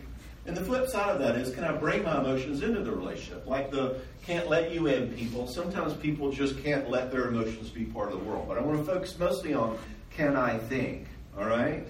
Or do I just be reactive? This is a hallmark of adulthood, the ability to feel something and not necessarily need to act on it. Now, it goes like this. We begin our lives as children, right? And children are concrete thinkers. And children are concrete feelers. Children don't feel their feelings, they do their feelings. When children feel something, their feeling is a thing. When you're mad at them, they're afraid you're going to hurt them. When they feel bad, they feel like they are bad.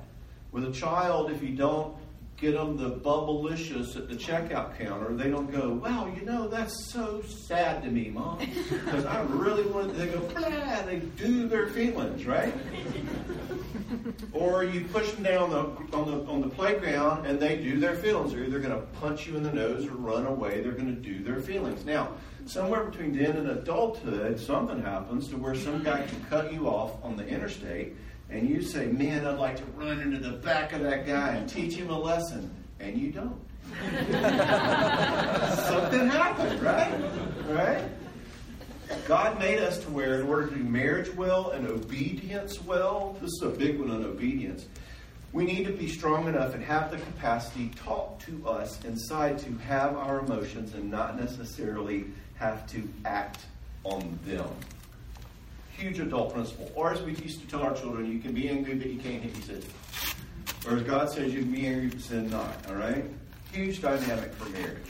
I had a couple in my office a while back, and she comes in the door. I've seen her a while. We were kind of, we had a good relationship. She comes in the door talking about this James Dobson article she read. She's talking to me. She goes, I read the most interesting James Dobson article. He was talking about how for homemakers, they need a special kind of affirmation because, think about it. Their task is never done.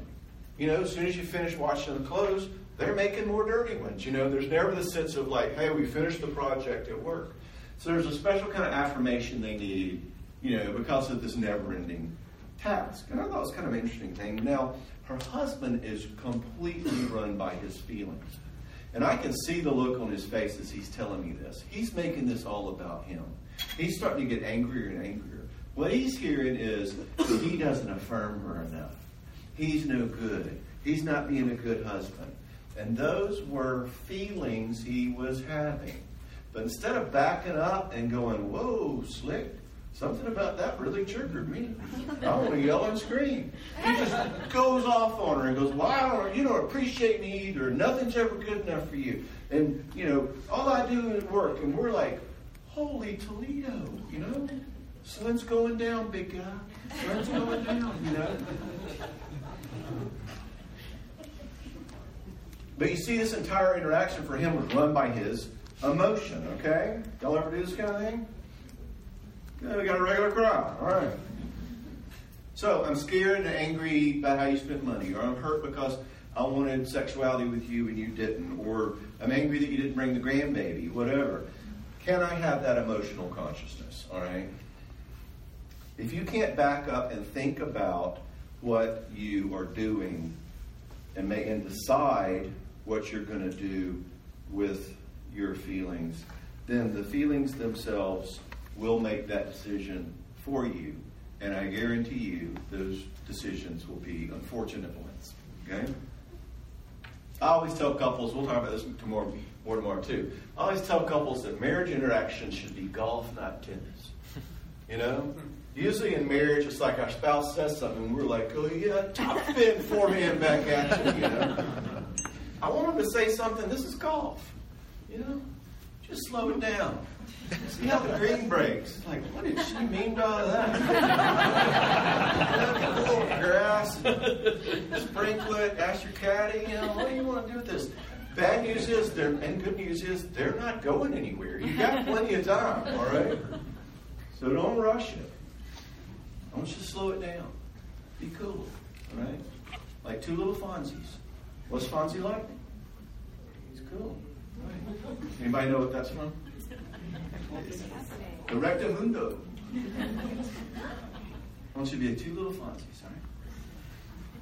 So, slowing it down. Emotional consciousness. This is going to be big in our conflict talk, all right? Now, on the other side, can I feel? You know the people who just shut their emotional part off. It's kind of like to let you in, so I'm going to skim over this. You know, they're kind of the Mr. Spock, John Wayne. And, you know, that's cool. Lone gunslinger type, whatever. Problem is with that is you miss the heart of other people and they miss yours, and God's going to feel like kind of a concept, and your spouse is going to feel lonely and probably tell you about that, you know. So that's not a marriage problem. That's a software problem, okay? So we need to learn to have the ability to let feelings be part of the relationship too. Can I feel? We can grow here in that one, of course. I have a couple a while back who he was really learning. Man, I really am not any good at the emotional world. And he was really wanting to grow, and he was doing good growth. It was cool. One day he comes in, and he said, yeah, I've really been trying to learn more about this whole sharing my emotions thing. So, honey, I got you a card. And he hands it to her in the session, and she opens it up, and it says, this is just a little card to let you know how I feel. And she opens it up and says, I feel fine. All right, so you're done. These are the basic building blocks of your character, of your heart, of your life, of your marriage, of your relationship. And again, see how much they parallel the image of God.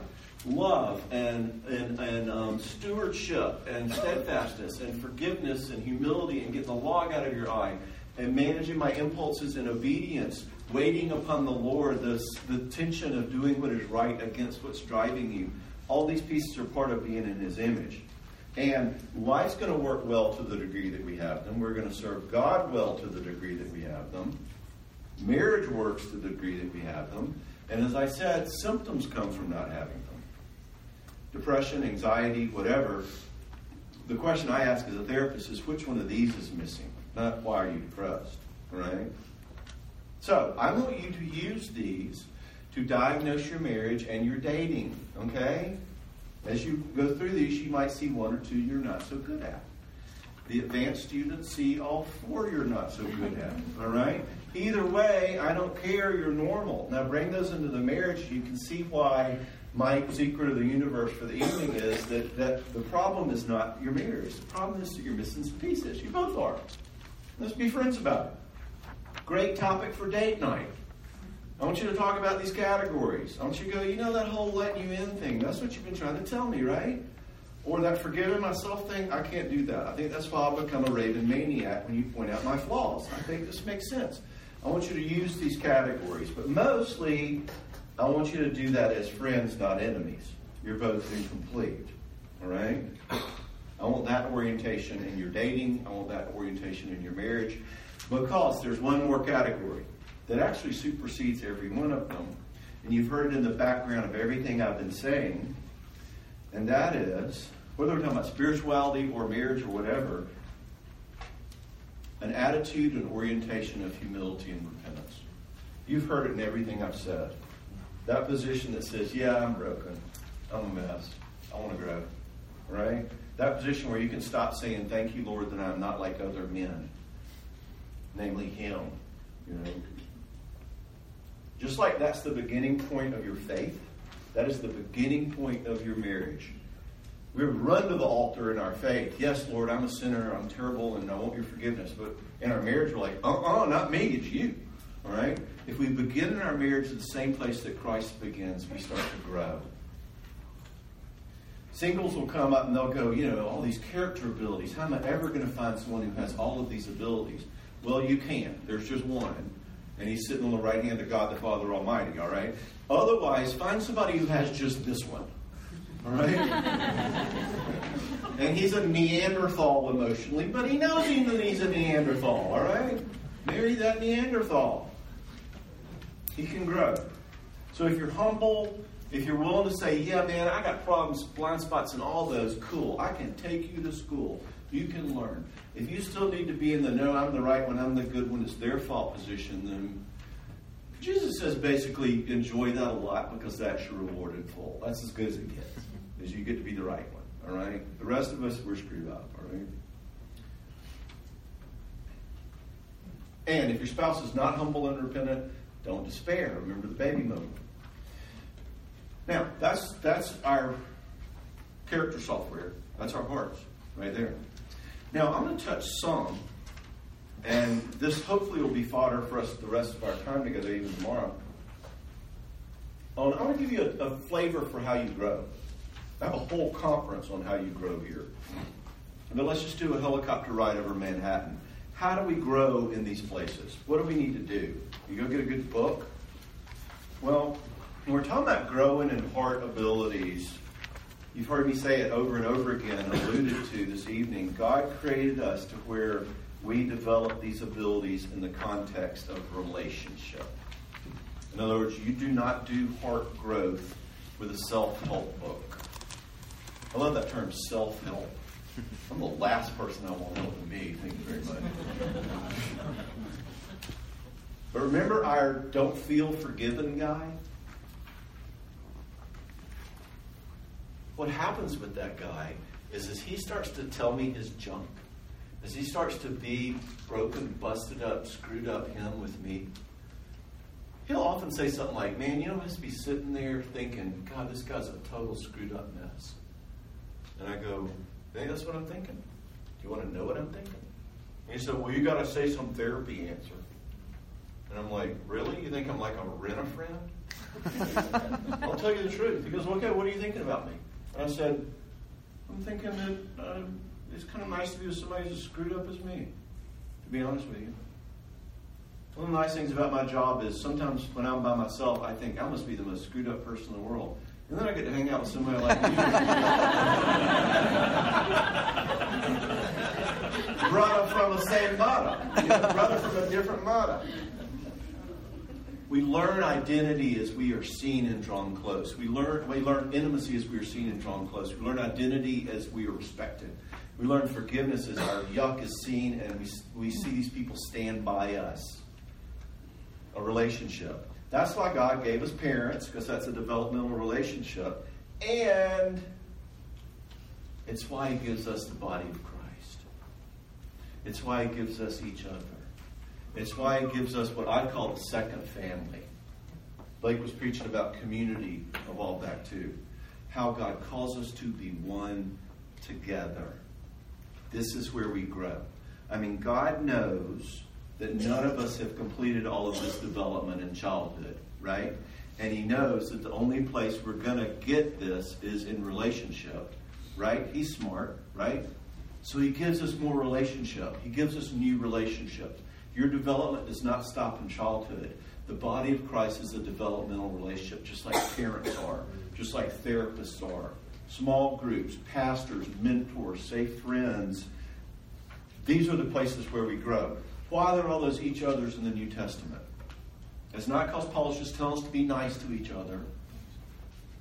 They're there because how we treat each other, what we experience, heart-head dilemma, remember? What we experience will change us for better or for worse.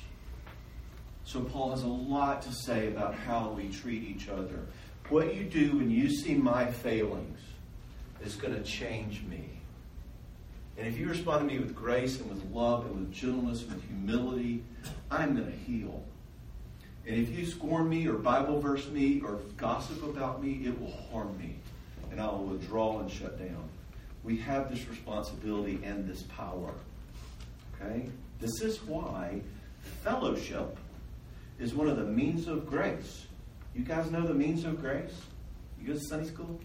You know, the things that the church historically has told us draw us closer to God. Bible, prayer, worship, sacraments, and fellowship. It's a means of grace. It's always listed last. It's kind of the redheaded stepchild of the means of grace. Okay? But it should be at the top of the list because nothing changes the heart more powerfully. All right? Well, our culture's turned fellowship into, free time between Sunday school and church. A little fellowship time. Or, your Sunday school teacher doesn't show up. So it's okay, we'll have a fellowship Sunday. No. What a fellowship is the process where we, as a culture, as a little inner culture of the church, start building community and becoming the kind of community where we are safe and we are loving and we're truth-telling and we're not gossipers. We keep confidence and we start bringing our junk into relationship. And I come to you, my buddies, who I've learned will tell me the truth and I've learned will show me grace and who I've learned will be loving to me. And I say, guys, I am so afraid of failing at work. And you go, tell me about it, John. What's it like? We want to love you there. You told us about your dad. That's terrifying to fail with him. We're going to be a new place for you. You can fail with us. And we got your back, and we're going to be your cheerleaders. And you start learning in new relationship how to grow that. That's why therapy works. Therapy doesn't work because of the amazing brilliance of Dr. John L. Cox. Therapy works because when we bring broken parts of us into a relationship, they get better. And parts of us that live in secret will never change. God made us that way. We need people in our life. Now, historically, the church understood this. Historically, culture understood this. If you read the Puritans, they say things like, and Brother Bartholomew was taken with a grave melancholia, and so we attended his home and blessed him with spiritual hymns and songs. And I'm like, wow. Okay, so Brother Bartholomew's depressed, right? Grave melancholia. So what would you do if you're depressed and we all came over to your house after church and loved on you? That's what they used to do. I wouldn't need Lexapro either. Our culture lost this. About the time, the reason that therapy appears on the scene about the same time as the automobile is because around the time of the Industrial Revolution, we lost that culture of community. And we live isolated, and we celebrate holidays with just your family. And we turn marriage into this special little place where I'm going to get all my needs met. And no wonder we struggle. All right? Our culture doesn't do this anymore. So, my friends, we need to create another culture. It's called the church. And everywhere I go, I call people to this. Your body needs to be a place where you start taking seriously what does it look like to be gracious to one another, but truth-telling. To not tell a soul when someone shares their heart. Not even your wife. I can tell you you're my wife. No, you can't. I've invited your wife for beers if I wanted her to know.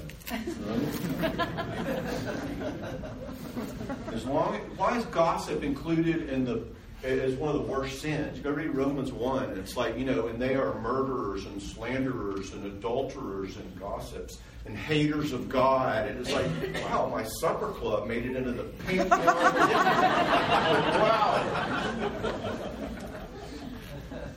Why is that? Well, because what's going to happen to me if I know you're going to gossip about me? I will never share my heart. And where will I never, ever get better? Alone. Gossip makes sure that the church will never grow. That's why it's listed with those villainous sins. I want us to be thinking about this. And churches I go to, people look at me like y'all are looking at me like going, yes, how do we do that? We want to do that. Yes. It's going to take a generation for us to create it, but let's start it. And it can just start with a friend, somebody who you trust to start telling the truth to. All right? Small group ministry. Build in a small group that says, hey, you want to be a place where we grow, guys? And not just talk about, today's Bible verse. Let's talk about what today's Bible verse meant to you. Let's talk about what it touched your heart. And you start bringing that stuff to your people. And they're like, man, your kid's in the hospital and you're like slinging out prayer requests. Where's your heart, buddy? We want to know it. Or you say, I'm afraid to stand up and say no to my wife. She gets so mad. And they're like, look, we're your cheerleaders. We're going to hold you accountable. We're also going to help you when she's mad. And you see this sense of self start to develop. And you throw that back into the baby mogul and you see things change. All right? I see churches all over the place doing this and it's working. So, let's stop there and do some questions. This is my model for the things that people need in their heart to be whole. Missing pieces there, you have marriage problems and everything problems. All right? And the place we grow is in community. Why therapy works. That's why small groups work. Not magic. God created us to grow in relationship. Questions? And I'll check my confidential questions too. I'd rather do one off the floor first. Anybody got one? If you have questions, let me know and I'll pass the mic around after I turn it down.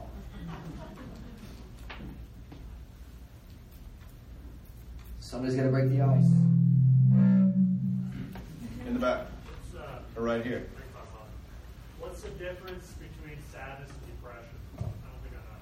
What's the difference between sadness and depression? Great question. Ooh, I'm going to get this recorded. Hang on. There's a sense in which sadness is the opposite of depression, as I said. Let me tell you how depression works a lot of the time. Of course, there are chemical aspects to it, but I've yet to see somebody whose character is in perfect working order and just their chemicals are messed up.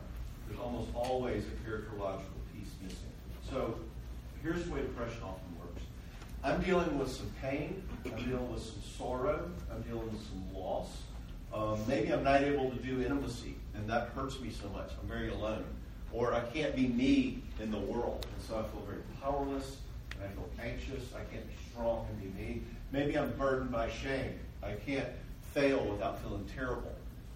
Maybe I am destroying my life with impulses I can't control. You can pick a card, any card there, but there's some pain. Maybe it's even just circumstantial pain. There's been loss or death or job loss or suffering in some way. Now, one of the things that can happen there is that pain can be so intense and so unpleasant and so bad that we do have the capacity in our hearts to just throw the switch and cut it off. All right? Now, the problem is that human hearts aren't like houses. We don't have a breaker box full of switches in our hearts. We only have one switch. And when you throw the switch to the pain, what happens is you throw the switch to everything.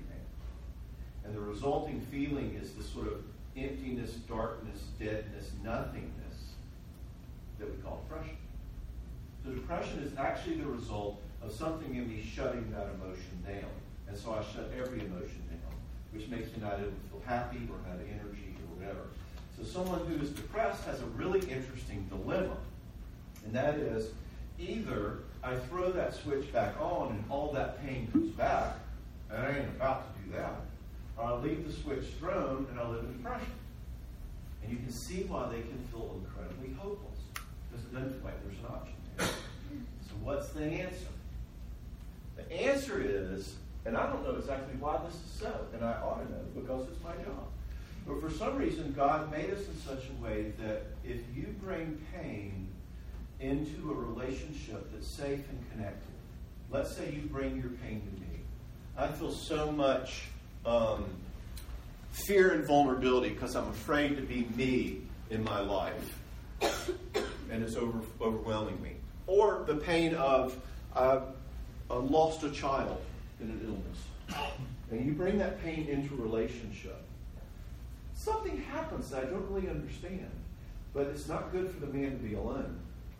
And if you bring it into a relationship, something about connecting with someone else in that pain makes it faceable. And what I see is a pain that used to would have overflowed me and overwhelmed me. If I sit in that pain with somebody, the needle pegs up, but it never redlines, and they can hold it. And maybe they just touch it a little bit this week, and then they shut it back down. But they touch it again the next week. And what happens is they start to gradually, slowly cut that breaker back on, and they start to face the unfaceable because they're in a relationship. And the breaker can come back on and they stop being depressed. Right? So if I am feeling depressed, oftentimes what needs to happen is for me to be connected enough to allow myself to feel sad. What sadness is when I actually engage my loss. I look at my sorrow and I grieve. This is really so. And you will cry. And if you do that, you are actually letting yourself be in the loss. And God says that, people who live in reality on this planet will feel a lot of loss. If you face the fallenness of life, you will feel lost. If you say no to your sin, you will feel lost.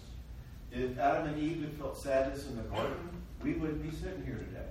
They would have said, oh, man, I know we have all these other trees, but that tree, the fruit on that tree looks so good, delightful eyes, and profitable make one wise. I want it so bad that we can't have it. Oh, man, I'm crying. I'm sad. And then they would have moved on because sadness would do its work. And they refused to face sadness. To the degree that you function in the world with your eyes open, say no to sin, deal with real life, losses, disappointments, like me not being able to see my grandbaby, you will feel sad. If you really face life in the most full way, you might even be called a man of sorrows, acquainted with grief. If you really live according to the world, according to the eyes open to the world of truth. I am just a small creature and I cannot have so much. If you feel that, you will feel sad. And that is one of the most holy emotions you can feel. It puts you in your place in the universe. And as Jesus says, the good news is if you mourn, guess what? You can get comfort. You can't comfort a judge. You can't comfort a mean person. If I had screamed at my wife for not bringing my grandchild, could she have comforted me? But if I could say, I am so sad, I worked all day, I wanted to see, she could go, oh my gosh, I get it. I love you, I care. Sadness leads to that. It has so many healing things to it. But for some reason, humans would almost rather feel anything than feel sad. I'd rather drink alcohol than feel sad, or eat food than feel sad, or look like, who's the guy who's in the Stars Born right now? Bradley Cooper. I'd rather look like Bradley Cooper than feel sad. I don't do almost anything than feel sad. And most of our pathology is intent to not feel sad. And once people in my office start to feel sad, I'm like mopping out. Our work here is done. So it's this healthy, whole emotion. When we cut it off and shut it down, throw that breaker switch, one of the things that can create is depression. Great question.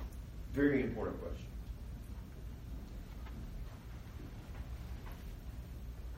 Somebody asked me on the phone,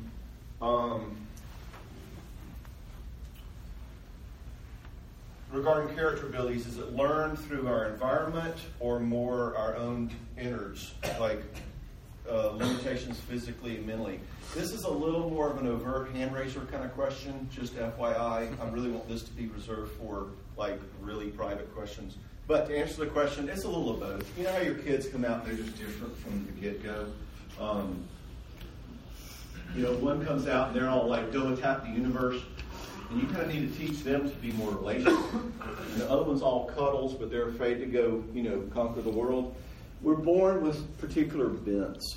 And, one of the things about personality styles, people say, oh, I'm just an EFNEJ or an A or a 2. That's cool, but people sort of like rest on their laurels with that. It's like, well, I'm an A, which means I'm a total jerk. So, that's it, I'm an A. What can I say? No, the goal is Christ-likeness. So if you're this problem-solving bottom liner, cool, learn to relate. If you're this touchy-feely person who has no backbone, get strong. Okay? So whatever your internal bent, this model is to help us kind of fill in our blind spots. Because this is, I think, a model of what the image of God looks like.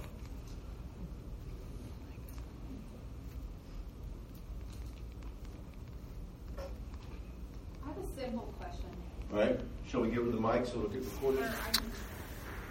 Just yell because nobody wants to hear that feedback. Okay, so my question is about being grounded in love, and I'm thinking of like a child, like my child is anxious. Like, can you give me a real example? Because you're not just going to say, "Hey, I love you." Right. I mean, or maybe that's all you do, but you were talking about. The question about a child who has anxiety, and is that related to being rooted and grounded in love, is your question. Let's do a mini parenting conference. Let's go. How old is this child? 9. 9. His name is Zane. Pardon me? His name is Zane. Zane, the 9-year-old. And tell me what he does with independence. Tell me what he does with being strong. Oh, can be independent and strong. All right. He just gets weirded out by certain things, like a bug, or he doesn't think you're listening to him, and he has slow processing, so it's like, ah. Okay, and that turns into anxiety? Or is it kind of a reactivity? Is it hand-wringing anxiety, like I'm scared something's going to happen to me because of the bug? Or is he more reactive? I think something could happen. Something could happen to me. Okay. Where do you think his strength goes then? Because it sounds like you're saying he's pretty strong. He can go do independent stuff and handle things. Maybe I don't know what I'm talking about. No, this is what I do at work. In other words, you don't know and I don't know, and we're learning by asking the right questions. This is how we figure that out. Don't worry about it. You're doing great. You want to keep playing, or? Yeah, I'll keep playing. Okay. I'm like sitting by everyone who knows Zane well, so I'm like, someone want to answer for me? The reason I ask these questions is this: is anxiety can come from different areas. Primarily with children, it can come from, do I really feel grounded in the love? Do I know that whatever happens, y'all love me? I don't know why, but just talking to y'all, I kind of get a vibe that Zane feels loved. All right? The other question is, sometimes kids need empowerment. And that is, especially around, is this new? Has he always been this way? He's always been this way. Reactive. Anxious, something bad's going to happen to me. I don't know. Probably. Okay. This isn't a simple question. Yeah. Let me let you off the hook and give you a couple of principles. All right? Principles are anxiety with a kid can be either a sense of I'm not feeling really secure, and what that looks like is when he's anxious, it's like, come here, know this. No matter what happens, you will always have our love. And no matter what hard things happen, you and I will go through them together. And no matter how big that bug is, we will face it together. And that's what the love piece sounds like. But I kind of have a vibe that he's okay with that. The other side with anxiety is a lot of times it's issues of self and identity and strength. And that looks like this. A lot of times when kids are about 9 years old, they do start coming up with anxieties that we as their parents will find hard to fix. In other words, I'm afraid of the weather, or I'm afraid y'all are going to die, or I'm afraid I won't be able to sleep tonight, or, they're forgetting things all the time. And if you say to a 5-year-old, he says, I'm afraid a tornado's going to hit the house. If you say to a 4 or 5-year-old, maybe this didn't work for Zane, but if you say to most 4 or 5-year-olds, no, man, a tornado's not going to hit a house, they're going to go, oh, okay. You say to a 9-year-old, no, a tornado's not going to hit the house. He's going to go, well, I just saw Jim Cantori on TV standing in front of a house that got hit by a tornado. Yes. What?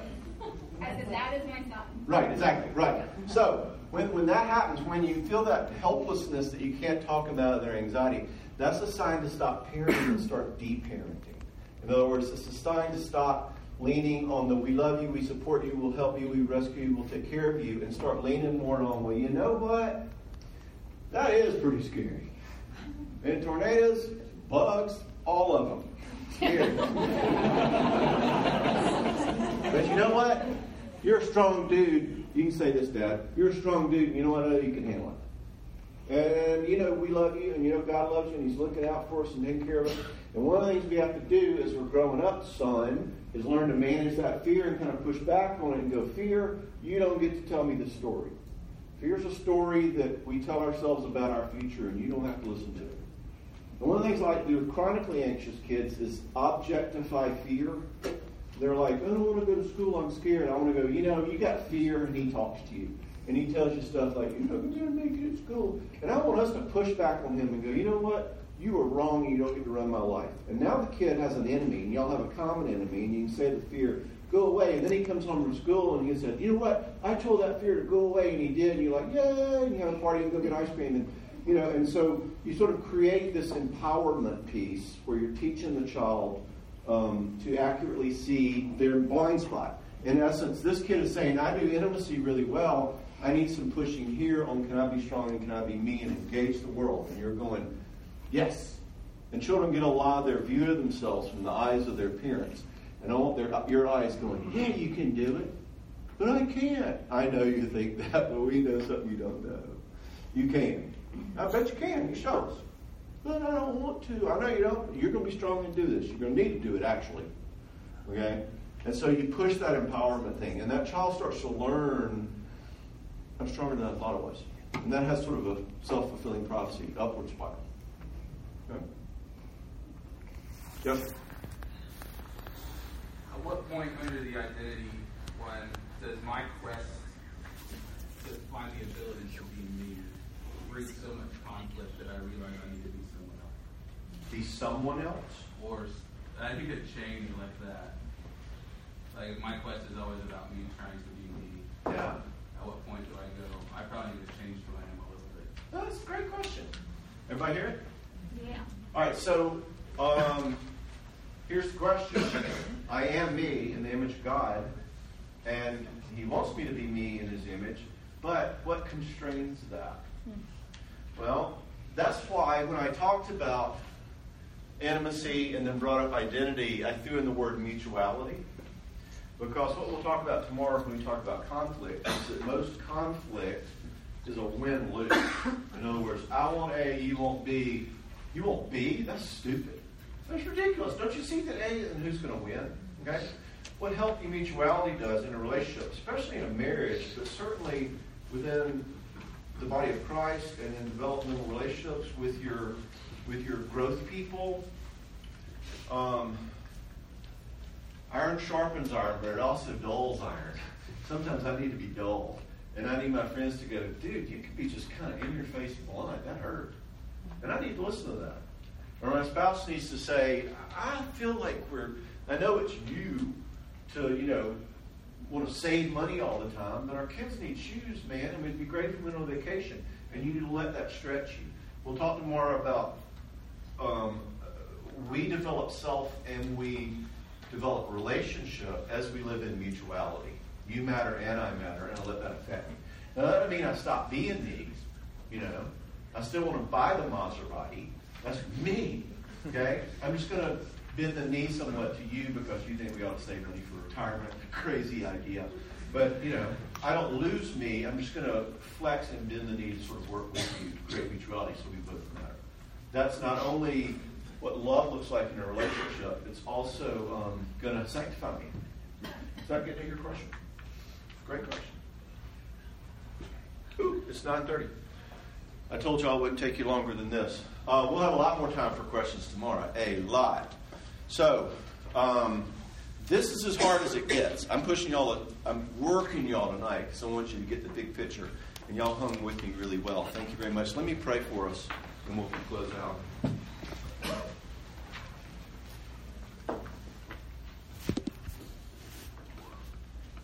Immortal, invisible, God only wise. You are wise. You know the truth. You know our hearts. You know how we work. And we honor you that you made us, you created us, that we are in your image. And Father, we are broken. We are marred images. Fallen doesn't just mean we're sinners and bad people. Fallen means that all the things that you created us to be like are broken. And that has so many effects on our marriages. And we come to you tonight newly humbled and say, I can't speak for these people, but I see so many of these places that I am no good at in my life, and I need so much growth, even like the fight that Norm and I had last night. We ask for your healing. I ask on behalf of this body that you would be working, Holy Spirit, in their midst, that you would be helping them heal and grow in these areas, that you would be helping develop the relationships in this body that would be those healing relationships to help them grow, to help us grow, this new culture, that we might become more like you. We humbly ask that. I pray for the marriages here, that you would bless them in growth, that this weekend would be rich for them. I pray for the singles here. We sometimes forget the anxiety and the vulnerability of that search. I pray for their hearts and their longings there, that we would be a support to them as well. Give us good rest tonight and be with us again in the morning. We pray in the name of Christ. Amen. Thank you. Thanks, John.